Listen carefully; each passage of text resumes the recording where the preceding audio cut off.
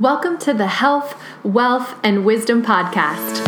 I'm your host, Nicole Hagan, a nutrition coach, entrepreneur, food freedom expert, and forever a recovering disordered eater. I am here to help you own your enoughness, find your very own food freedom, and achieve your health and wellness goals in a way that gives more than it takes. Each week, I will provide you with insight and inspiration surrounding no-nonsense nutrition, mindset, motivation, body image, confidence, and other wellness wisdom. Hi, squad. Welcome back to episode 8 of the Health, Wealth, and Wisdom podcast. I truly love hearing from all of you, whether it's a review, you've sent me a message or a DM. It means so much to me to know that you are making time for my podcast in your busy life. And I love hearing how that's influencing not only your health, but your mindset and your results. That's so encouraging to me.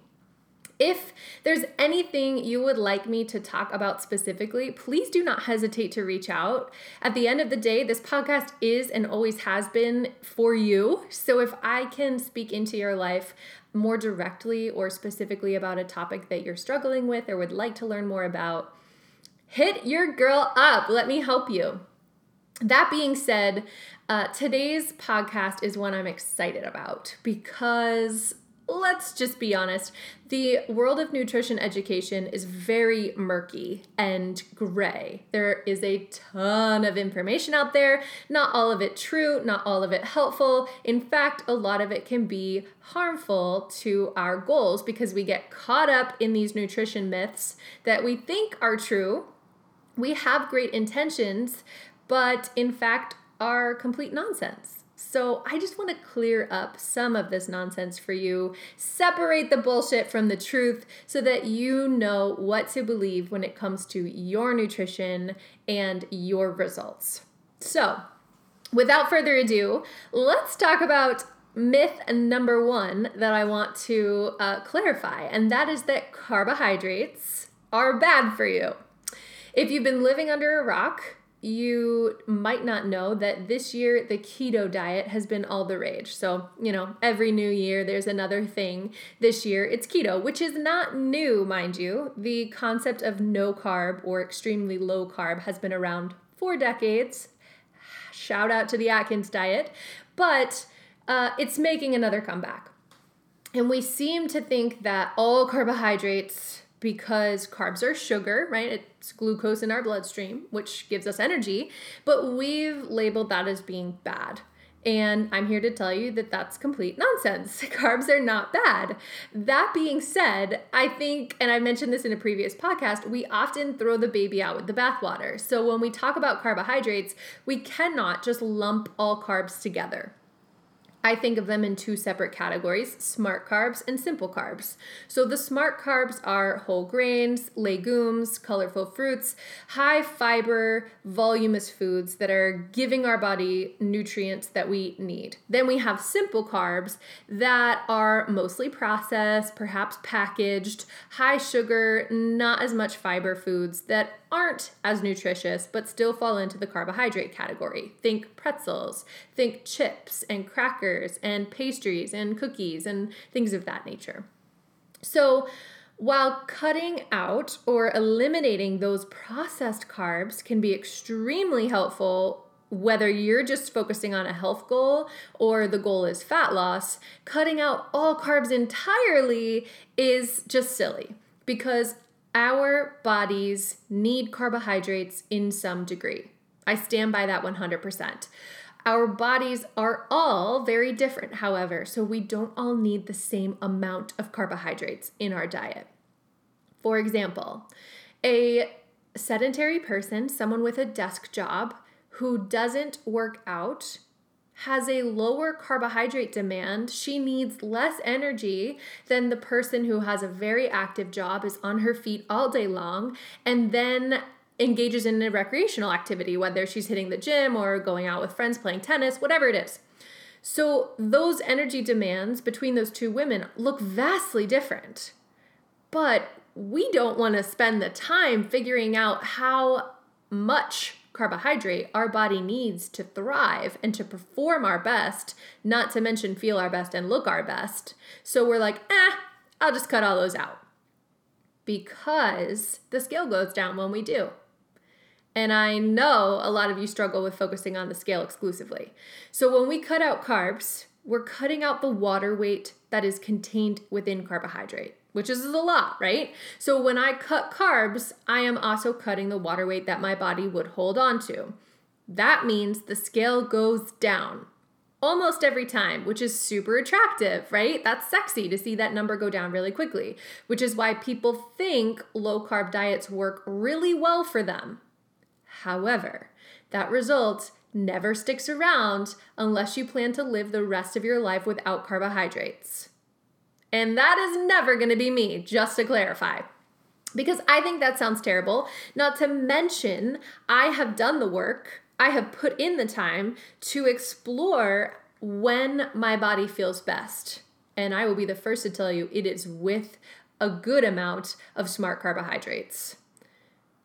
And here's how I figured that out. And I often walk my clients through the exact same process: trial and error. So let's say we keep our protein and our vegetable consumption at a moderate amount. Those always stay the same.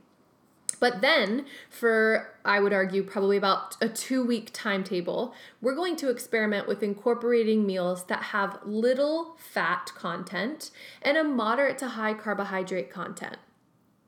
And assess, how do you feel? How are you sleeping? How is your exercise feeling for you if you're working out? How's your energy level overall? How is your fat loss?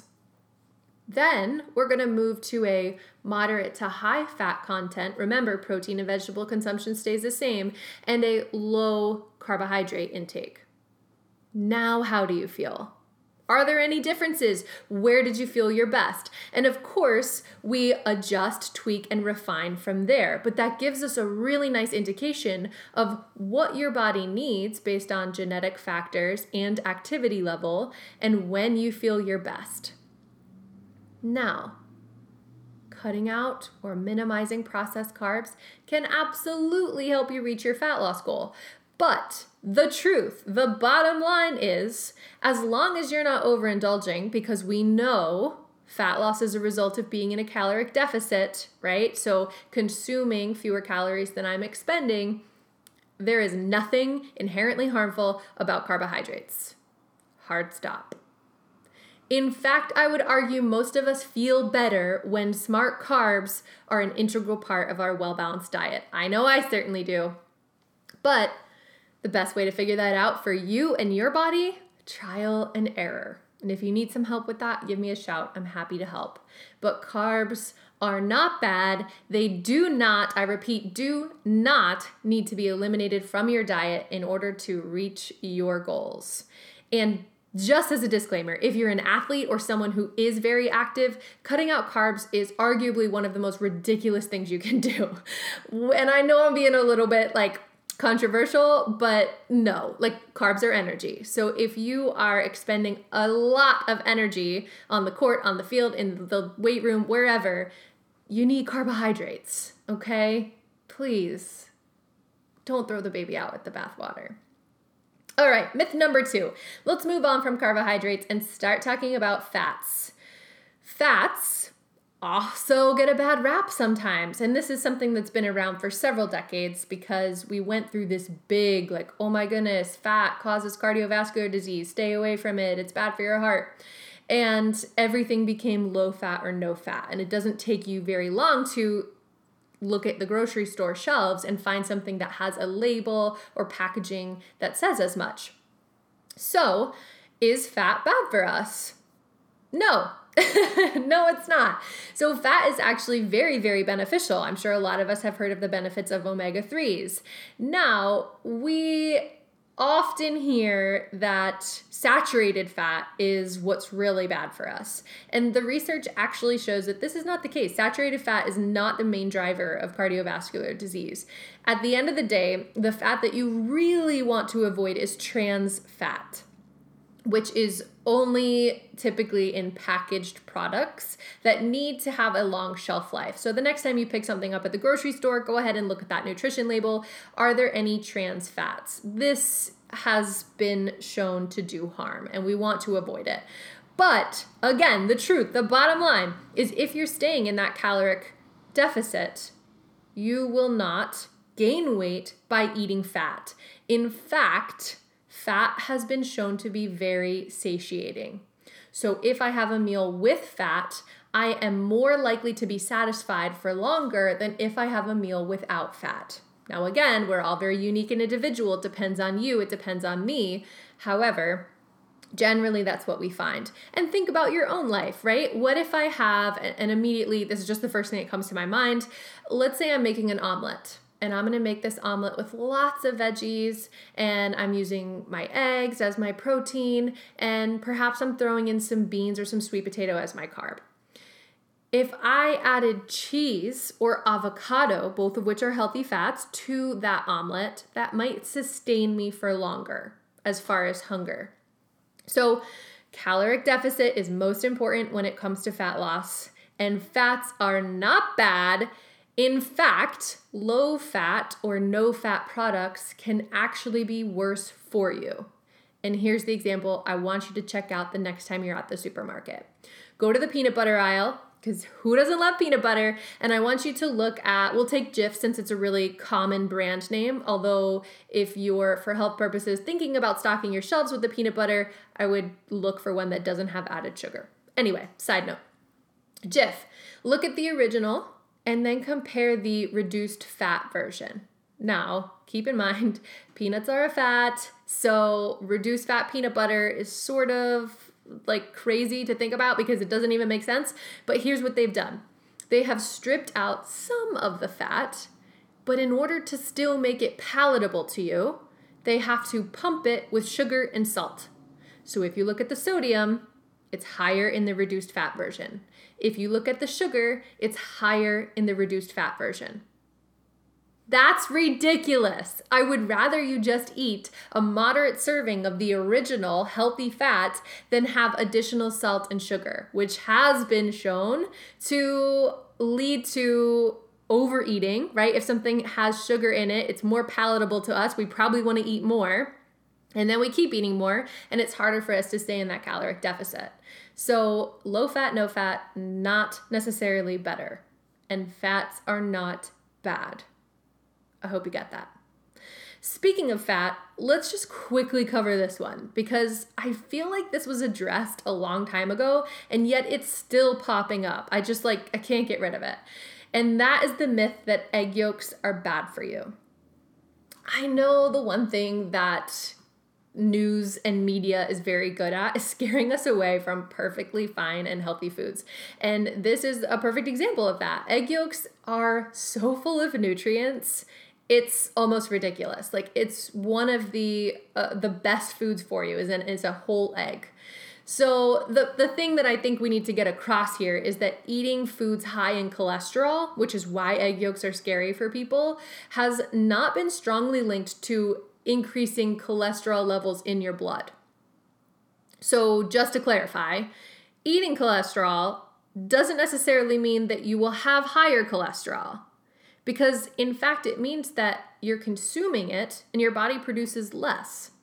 So sometimes we see favorable decreases in cholesterol when you're eating foods that have cholesterol. So cholesterol is not inherently bad, which is oftentimes not what we think. So I just want to get it out there that no link between eggs and cardiovascular disease unless you have a pre-existing condition.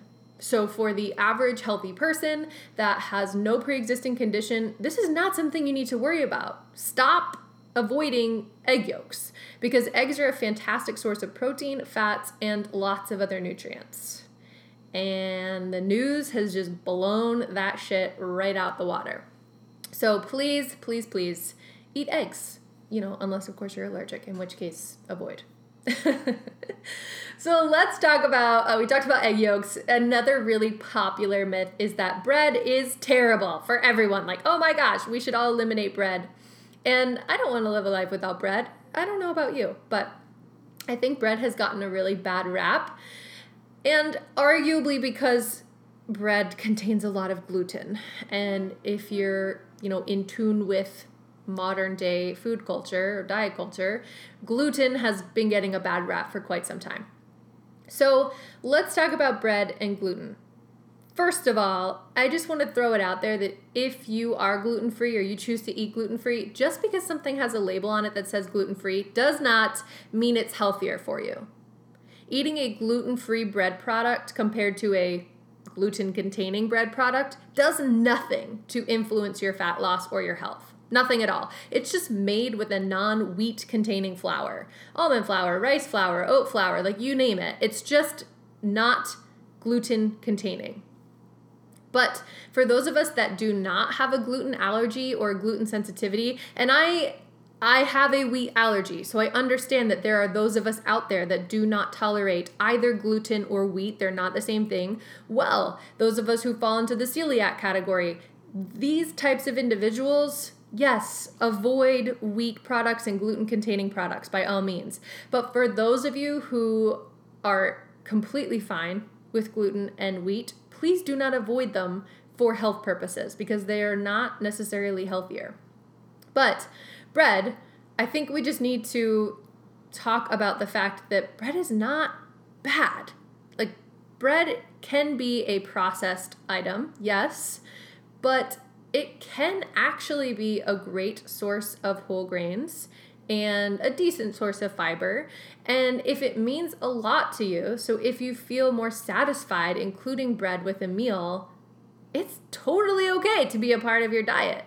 So I don't want you to throw out all bread. I think this kind of goes in conjunction with the carbs are bad and bread is evil. No, it's not.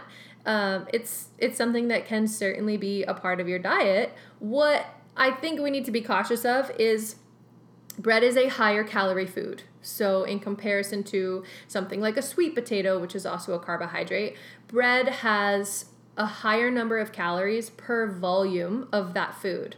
And what do we do with bread? Oftentimes we're slathering it with butter or peanut butter or now avocado or jam or honey or whatever you put on your toast or your sandwich. And those things are all healthy fats and are very calorically dense. So, like I said, bringing us back to volume, calories in must be lower than calories out if fat loss is the goal. And when we're consuming high calorie foods that don't take up a lot of space in our belly, it's easier to overeat these things. But if you are able to eat it mindfully and in an appropriate portion size, this is fine. Bread is not bad, and I don't want you to think it is. So if you really like bread and you also have a fat loss goal, please don't feel like the two cannot coexist because they absolutely can. The next myth, moving right along. I hope this is helpful for you guys. If not, no, it's going to be helpful for you because this stuff, I hear it all the time. I see it all the time on social media. And I know some of you are consuming this and probably, making these adjustments to your diet because you've heard it once or 100,000 times. And I want to serve as a truth teller in a world where everybody else is trying to be, Instagram friendly. And I'm not all about that. I'm going to ruffle feathers. I'm going to tell you things you don't like to hear. But at the end of the day, it's so that you have the truth and can reach your goals more powerfully and more quickly and unencumbered by diet culture. That's my mission. So the next myth I want to talk about is that frozen produce or frozen food is less nutritious than fresh. And this one comes up kind of in an interesting way, but sometimes I'll be talking to a client and they'll say something like, well, I didn't have time to get to the grocery store this week, so I had to have frozen broccoli. Or someone will come to me and say, Nicole, we don't have money to buy organic produce, so I get frozen. Or I got that frozen fish.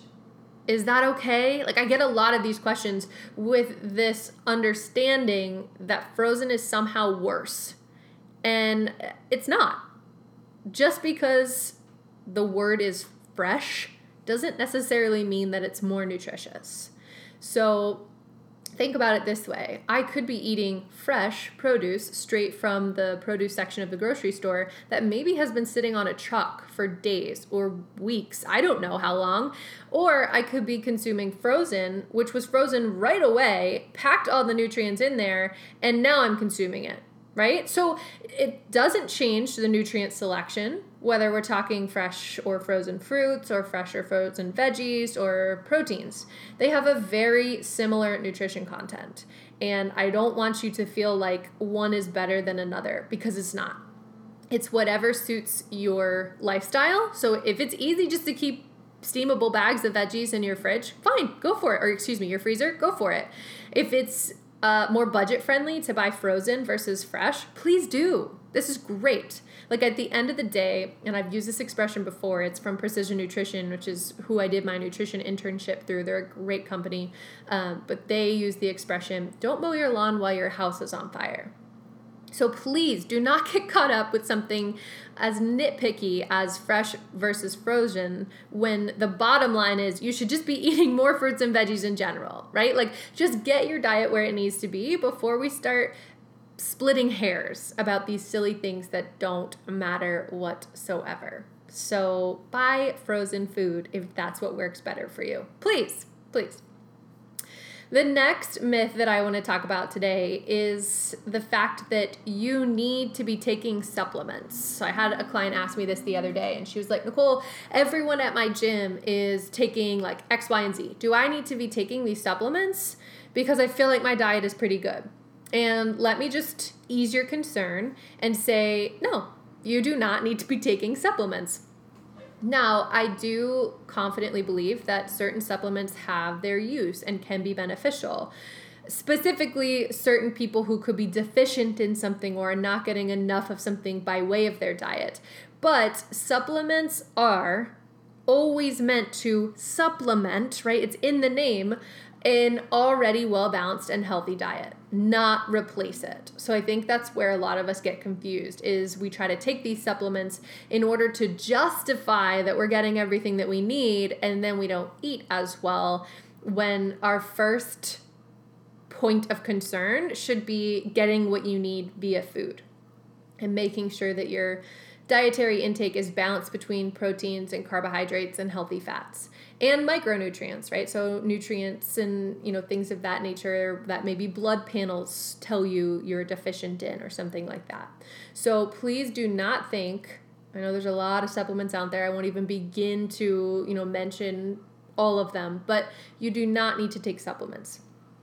That being said, they can be helpful. Protein powder, for example, is a supplement, and a lot of my clients use it and incorporate it into their nutrition strategy because it's easy and convenient compared to other protein sources that likely need cooked or prepped or baked or roasted in some way. So would I suggest a client only consume protein powder as their protein source? Hell no, absolutely not. But can it be really helpful if I have to rush out the door within 5 minutes of waking up in the morning, or if I know I'm going to be in a car for ages running errands over the weekend? Absolutely. Yes, supplements have their use, but you do not need them as a part of your diet. So please do not get conned into that. Please do not spend money on supplements. And if you have a question about one specifically, please ask me, because over 90% of supplements are just complete nonsense in a capsule. Like complete nonsense. It's not giving your body anything. You are just throwing money away. So put your money towards investing in a nutrition coach that can help you work on your well-balanced diet. This one is really getting a lot of attention right now because the food industry has sort of caught on that we're trying to do well by our bodies. We're trying to eat healthy. And so certain restaurants and companies are marketing themselves as clean eating, quote unquote clean. You don't need to eat clean, because I don't even know what the hell that is. Like, there's no good definition on what clean actually means. And for some people, it means avoiding highly processed foods. For others, it means eating entirely organic. For others, it means like for religious reasons, I'm avoiding X, Y, and Z. Like there's no one universal definition. And so eating clean is sort of like the natural food label. It has no FDA regulation. Anyone can put natural on the front of their package and it means absolutely nothing. So please don't be sold by clean or natural. If you are choosing to eat mostly whole foods, great, because obviously that's going to be less processed, less packaged. It doesn't necessarily mean that something is clean. It just means that it's more of the earth. Stick to the basics.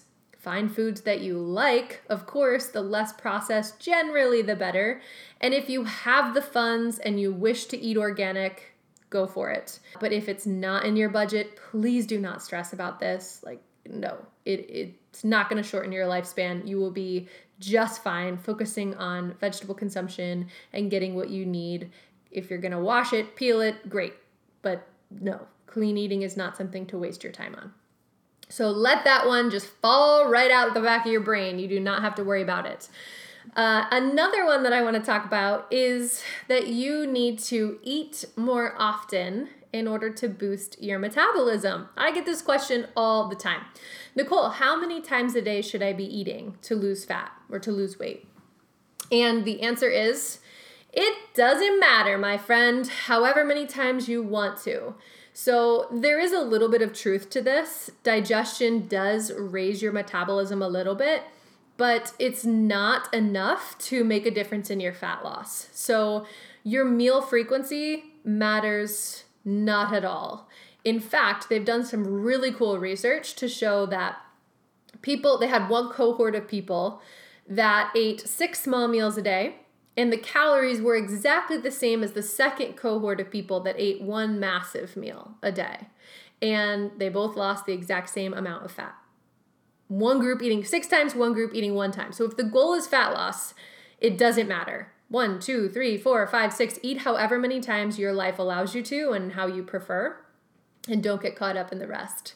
So that's a silly one. You do not need to eat X number of times in order to reach your fat loss goal. Just like, and I'll simply throw this one in there, you don't need to eat breakfast in order to be healthy or reach your fat loss goal. We've often heard that breakfast is the most important meal of the day. You should be eating it. But again, do what works for you. I have many, many clients who aren't interested in breakfast. And that skipping breakfast does not mean that they make less healthy choices throughout the day. And that would be my disclaimer is, personally, if I didn't eat breakfast, I would be ravenous by the time lunch rolled around, and I would most likely make a less healthy choice because I would be so hungry, I wouldn't care. I would just want to like gobble up anything and everything that was in front of me.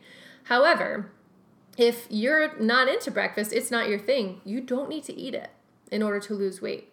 You should base your brekkie on what you like and what your goals are, and feel free to experiment with adding it or skipping it and see how that influences the rest of your day.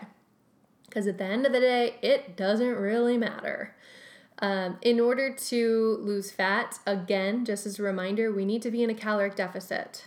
Now, what often happens, and I see this a lot, is we think that skipping meals is going to help us be in that caloric deficit. So, I won't have breakfast because that's going to help me lose weight. But if you're like me and you know that skipping meals, and just as an aside, if you've ever struggled with disordered eating and under eating before, skipping meals is generally just not a good idea. But you can't skip meals, those of us who don't do well with that, and just expect that to land you in this caloric deficit, because that ends up promoting feelings of restriction and deprivation, and then you're ravenous, like I said. So then later at night, you end up eating 2 times as much as you normally would had you eaten breakfast in the morning, even if it was something small. So we've talked about how restricting aggressively always leads to binging and overeating. That's your body's defense mechanism. So if skipping meals doesn't feel right for you, don't do it. It's not for me. I don't like skipping meals. But if you feel like you're forcing yourself to eat every morning, you're in a different camp entirely. Please don't. You don't need to force yourself to eat ever. Okay, what's next on my list here? I think the last one that I'll touch on and just because it's so closely correlated with what we just talked about, is the don't eat after 7 p.m. or 8 p.m. to lose fat. I hear this one a lot too. In fact, I was just at a gym giving a presentation a couple weeks ago, and I said this. I was like, it doesn't matter what time you eat. You can still lose weight. And there was a woman whose jaw physically dropped. I don't think I've ever seen that happen before. And I was like, oh, that caught you by surprise. I see. This is one that, again, it's kind of been stuck. It just is around. Don't eat late. And I think we've confused why. Again, it doesn't matter how often you eat throughout the day. It doesn't matter at all. And your body doesn't care whether it's 8 in the morning or 8 p.m. at night. It doesn't make a difference with how you store fat. It's, again, if you're in a caloric deficit, you will lose. If you're in a caloric surplus, you will gain. Eating late at night does not make you fat. Unless what you're choosing at night is packaged and processed and filled with sugar, so you want to keep eating it. So if it causes you to eat more because you're eating late, then yes, that could hinder your goals. But here's why eating late at night has gotten a bad rap. When was the last time you sat down in front of your TV to unwind at the end of the night and you chose a delicious mixed green salad with some grilled chicken breast on top? Or you had that omelet I talked about earlier? No, you're always sitting in front of the TV with a bag of chips or a packet of cookies or Oreo, Girl Scout, who knows what it is? It doesn't matter, but it's oftentimes those high calorie, very tasty snacks that after a long day, you are mindlessly eating. So if that's what you're finding yourself struggling with, first of all, get it out of the house, right? We're victims of our environment. So if it's not there, you can't eat it. But then maybe make a different choice to show yourself, I can eat whenever I want to. If I'm genuinely hungry, by all means eat, but make a smarter choice. Have, a Greek yogurt parfait or something that's more nourishing and isn't going to allow you to eat the whole bag or the whole box. But 7 p.m., 8 p.m., 9 p.m., it doesn't matter when your cutoff is.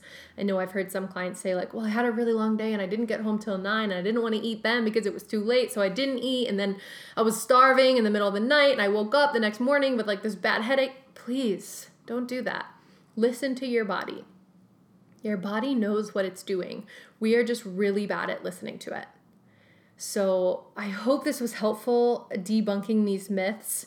For those of you who are interested in this type of information, I love examine.com. It's a website, examine.com. And it's a completely unbiased source on nutrition and supplements, and they compile all the research and they show you what the outcome is. So is this worth believing? Is this really a thing, or was the research poorly done? It's beautiful. So if you're interested in learning more, check that out. If you just love hearing it from me, I'm happy to do the research for you. But at the end of the day, don't get caught up in these nutrition myths because they are complete nonsense and a waste of time. I encourage you to learn how to listen to your body, eat according to your taste buds and according to what leaves you feeling your best each and every time. And if that's something you're interested in exploring more and diving into, you know where to find me. Come visit me at nutritioncoachingwithnicole.com or find me on social media. I am here to help you reach your big, powerful goals. Thank you for listening to this episode of the Health, Wealth, and Wisdom Podcast. If you like what you heard today, be sure to rate, review, and subscribe, and then head on over to nutritioncoachingwithnicole.com where you can sign up for my weekly emails where I send out my favorite tips, tricks, advice, and support every single Monday morning to help you kick your week off right. Thanks for listening. Until next time.